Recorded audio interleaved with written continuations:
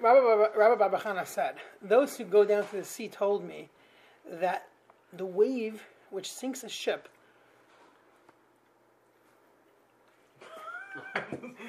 seems Waves don't sink ships. At least not the ships that I go on. Yeah, so if a wave would sink a ship, I think you capsize the ship. if a wave would sink a ship, Not your ship. No. Your ship's Yeah. the sea. those waves seem to have a fringe of white fire at its tip, but that when one strikes it with a club engraved with the names of God, Ayash, Ka Hashem Tzvakos, and with the name Amen, Amen Salah, it dies down. So that's the story of the Gemara. Which You get a club like that. yeah, which you would probably want to get a club like that, but like you said, So this like obviously if you're addressing this story from the point of view of reality. Like imagine like somebody like you're like boss saying you do that, like you'd be like off the ship. No, but imagine somebody like you, someone in your who's on a ship often, who's never learned Gemara before would read this. They're like, this is ridiculous. Like this is not really. It's not really practical. It's very silly. So some people will say, okay, Gemara is silly, but the reality is that it's a metaphor. The whole thing's a metaphor, obviously, right? It's a metaphor. So what is a ship refer to? What is the ocean refer to? What does a wave refer to?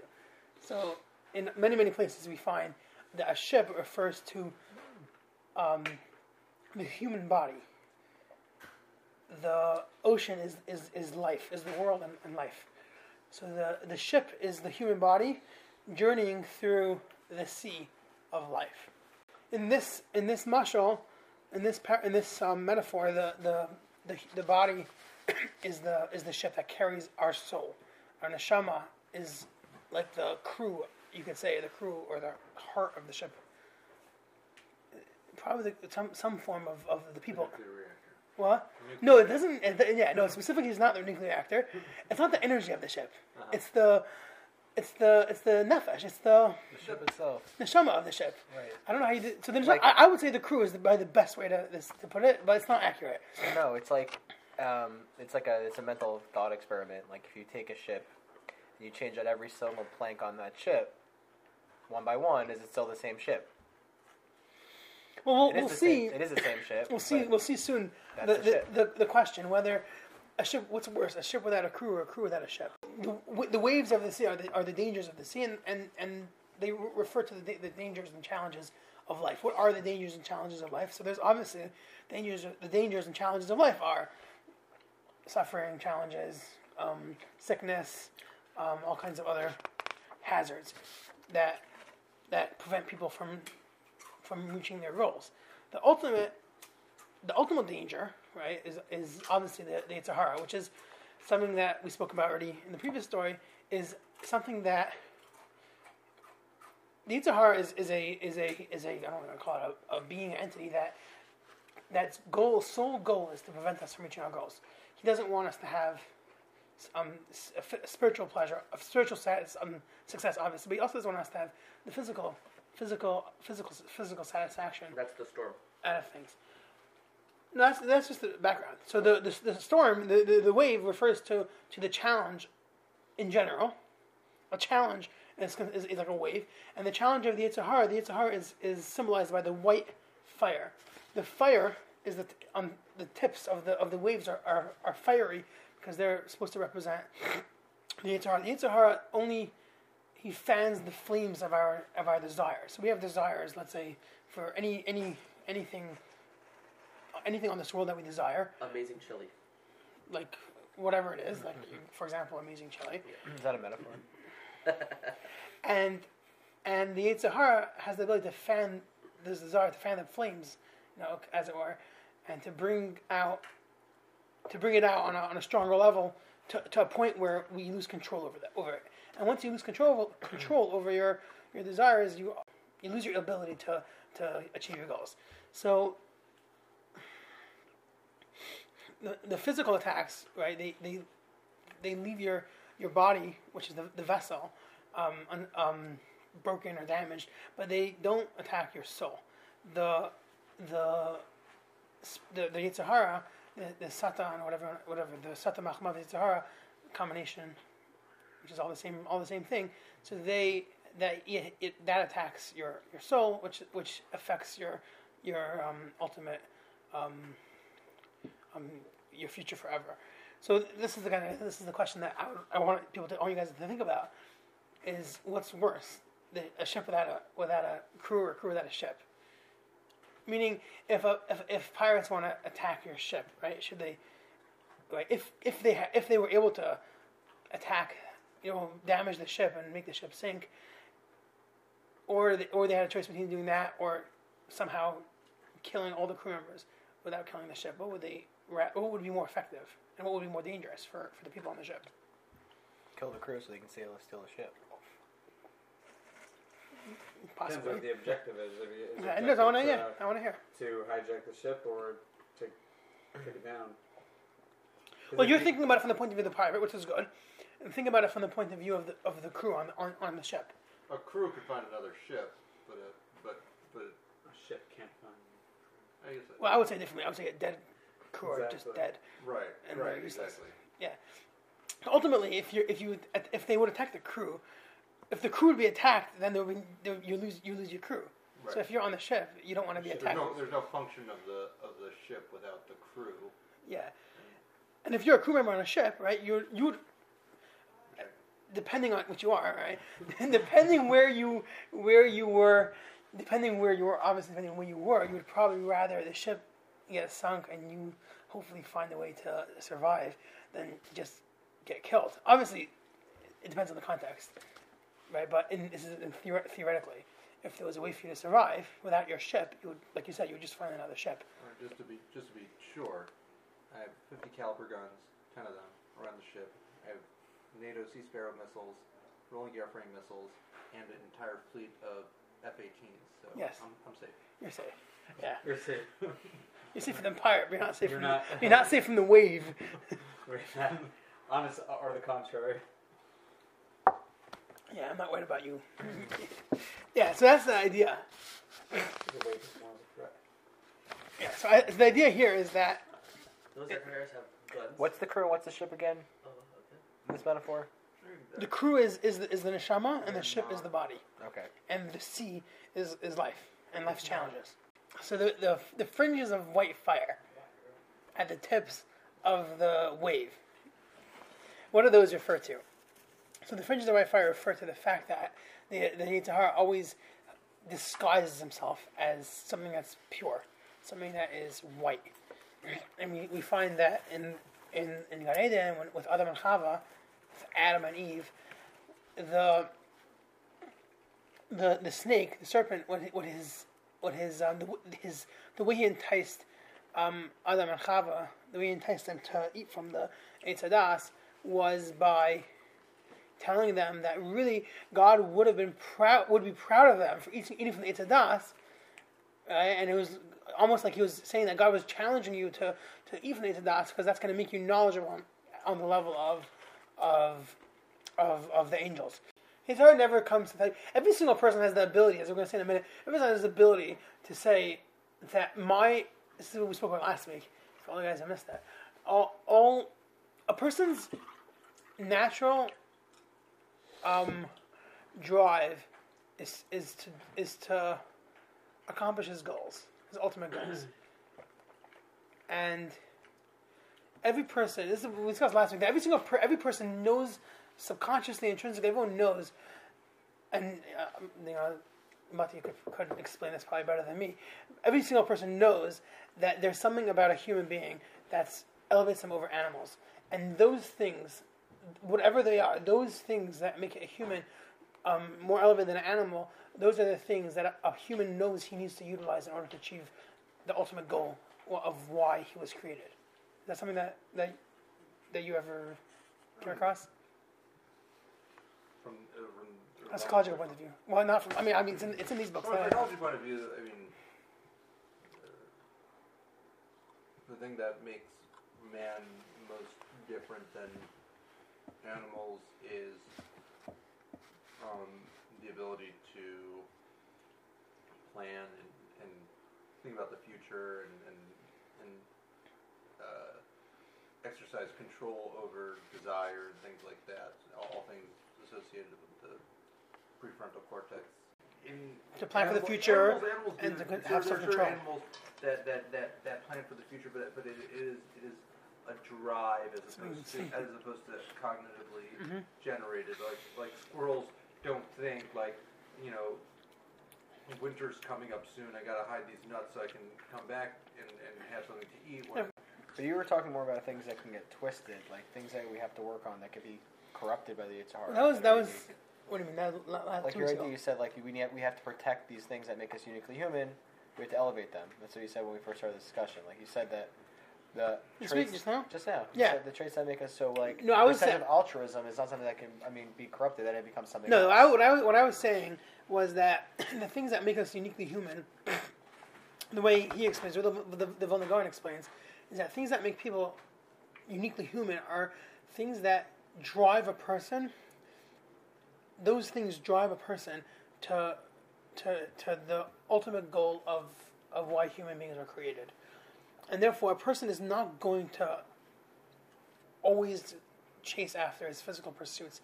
He's going to, at some point, be drawn towards fulfilling the purpose of humans because he has this subconscious knowledge. The purpose of humans is what? Well, it's something that you might want to figure out. What do you think? Referring to? When you say purpose of humans, what are you referring to? Well, what do you think? When you say purpose of humans, are we talking about an innate human, no matter what the part? Yes. No. The reason why God created the human species. Well, what would you think the reason why God created the human species? To bestow His goodness upon. To be an aid, Okay, aid of creation. All right. Pleasure. I mean, the way that all the Mefarshim say is kirvas elakim, to cleave to God, which is what you're saying. God should bestow us His goodness, and the way He does that is by enabling us to cleave to Him, which is the ultimate good. So that's the way that works. The ultimate goal of people is something that one of my rebbeim when I was in yeshiva asked me was, "Why are you here? Why are you here?" To pay tuition. And what do you think? What do you think a typical yeshiva guy tells his guy to learn Torah, right? Exactly, learn Torah to do mitzvahs. Oh no, this is why you're here. We're here to cleave to Hashem, to develop ourselves, that we are able to be davak by Hashem, to be close to Hashem. How do we do that? We do that by doing the mitzvahs, by following the Torah, by perfecting the world, by making the world into a good place, by destroying evil. That's how we do it. Hashem created the world with good and evil, right? The way we make the world a place, the way we make ourselves and the world a place that we can connect with Hashem, is by destroying evil in the world. Right? We have to destroy the Ra, and the way we do that is by doing good and not doing bad. What is good and bad? Okay, that's the Torah, the mitzvahs, the averos, right? So the ultimate purpose of the world is to emulate God. I mean, on a simpler level, on a more practical level, a less cleaving to Hashem type of level. Practical level is to emulate God. Like God gives, we give. God's kind, we try to be kind. God's honest, we try to be honest. God, is fair and just, and all the attributes of God, we try to emulate that. And the way we know what Hashem wants from us is by looking at the Torah and following the path of the Torah. So ultimately, a person knows that he's here not to satisfy his physical desires. He's here to fulfill something more, right? To be kind, to be honest, to do all kinds of to follow what the Torah wants. Even not in the Jewish context. Even if you're not Jewish, or if you're not thinking about it from a Torah perspective, there are things that are spiritual. At least as we discussed the first week, there are things that are spiritual, things that are physical. Spiritual things are things that are not purely physical. They're not purely connected with survival. Again, we got into this little mess of exactly where to draw the line, which arts are considered spiritual because they don't aid our survival. But in the simplified, the spiritual pursuits that things that bring us closer to Hashem are things that we are naturally driven to. Temptations take us away from that, right? We also have physical temptations, but we can't go through life just pursuing physical temptations without having that nagging feeling that we're here for a greater purpose. I think I saw an interesting quote from Schwab in Tefillah. Talks about, this literally dropped my mouth open, that when a person has a desire for an Avera, that's actually that person's desire to come close to Hashem. An Avera is spiritual, and it's our way of taking a shortcut into so there's a certain spirituality there, and when a person is fulfilling, let's say, his desire to do that, whatever that Avera that is, that's a person also in that way trying to come close to Hashem. Just that's the wrong way to do it. Meaning a person has such a strong desire that it's a channel of that. I can show it to you. Maybe it's connected with a different idea. The idea that every single every single let's say character trait in the world, right, it has a positive and a negative side. Lust has a place where it's healthy, a place where it's not healthy. Every single thing in the world, right, has a place where it applies and a place where it doesn't apply. As jealousy, we say kinaseh from Tarba Chachma. Being jealous of a Talmid Chacham makes you seek wisdom, want wisdom. Haughtiness, self-esteem. So honor is something that people use to prevent themselves. They hold yourself to high esteem, so it prevents you from doing Averis and going to certain places that you would have a hard time going because of your stature and stuff like that. So, you within yourself as well. And within yourself, yeah. Right. All right. So the next thing is yeast is the idea of yeast and dough. Yeast and matzah and yeast. What's matzah? Matzah is unleavened bread, right? So I get this last week's parsha. What's dough? Dough is a dough that you put yeast in. Dough. Yes, you put yeast in it and yeast rises. What does yeast do to the dough? It enhances the dough and it makes it fluffy and gishmak. Mm-hmm.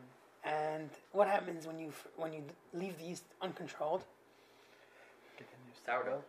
When the whole thing becomes yeast, it becomes sourdough, which is inedible and disgusting, and bitter and unedible. So yeast is something that when used the correct way, when channeled properly, it enhances what it's there to do, and when left uncontrolled, it becomes unedible and useless. Which is the same thing as what we're calling desire. Desire is something that, when channeled properly, it creates a beautiful, delicious thing.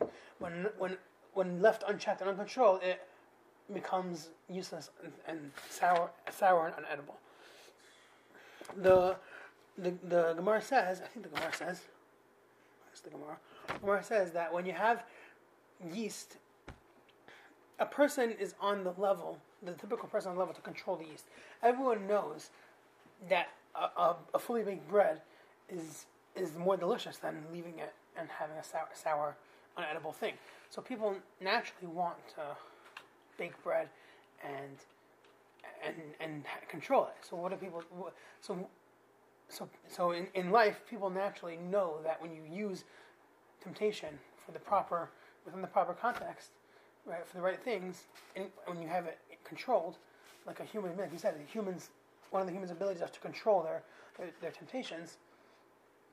So those people have the ability to have self-control, even without, major, Sat Shmaya or whatever you call it. People naturally have the ability to have self-control. There are people who, unfortunately, get stuck with addictions and other kinds of things, but the typical person has the ability. So what happens? What happens is that the Gemara says that suffering and being enslaved by the other nation, by the nations, prevents us from being able to control our desires. What does that mean?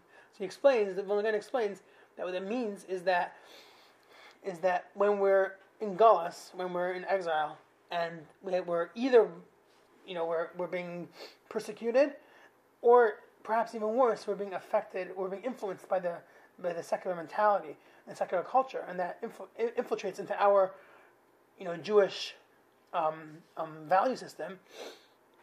So that itself, together with desire, so we have the desire plus we lose sense of value, sense of direction, plus we're being oppressed or being persecuted. That makes it that takes away the ability of us to keep our desire and expectation in check. Does that make sense? Yeah, the Orgadali spoke about that idea also last week's parsha with the Rosh Chodesh, with the Chadshus. He talks about how, like, when we were in Golis in Mitzrayim, we basically lost our ability to have the Vekas to Hashem because we were so assimilated in their Tumah. And without that, when we were basically exposed to that, there's no chance for any sort of removal. It was only when we actually got out. That's why we had to get those Rosh Chodesh, because we had to learn about renewal, because we were able to be free of that influence finally. Yeah. It's really interesting, really cool, because the next thing he says... Yeah. Wow. The next thing he says is that is why the Jews, when they left Egypt, they went with matzah on their backs. Why matzah? Because it's matzah represents full control over temptation. Oh, wow. Right? This is exactly what you're saying. Yeah. When they were in Egypt, they could not accept the Torah because they had no control. With God giving them the mitzvah of Korban Pesach and Rosh Chodesh, additionally, the Baruch Shalom gave them a special gift. All the commentaries call it a gift. It's a special gift that Hashem gave them. That He gave them the ability to overcome their Yetzer Hara through symbolized by the matzah, right? And then Hashem made them work for the Kol Torah after they spent 49 days in the midbar in order to work for it. But initially, that was symbolized by the ability to overcome their Yetzer Hara. Okay. So essentially, Kleisel needed the extreme of no temptation. Yeah, but the point that's even greater than that is that Klal Yisrael needed Hashem to step in and give them that ability to overcome desire, which means that we should be doomed because we're in Galus, we're being persecuted or being influenced. It's always one of the two throughout history. Either we're being persecuted or we're being influenced, right?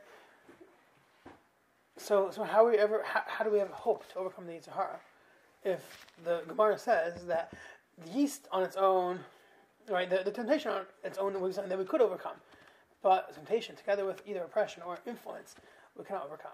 So how do we overcome that? And the answer is with the club that you're taking on the ship to hit the wave. No, we'll explain, I guess, next week what exactly that represents. What is this club? What's the club? And that's going to be the key to overcoming a temptation.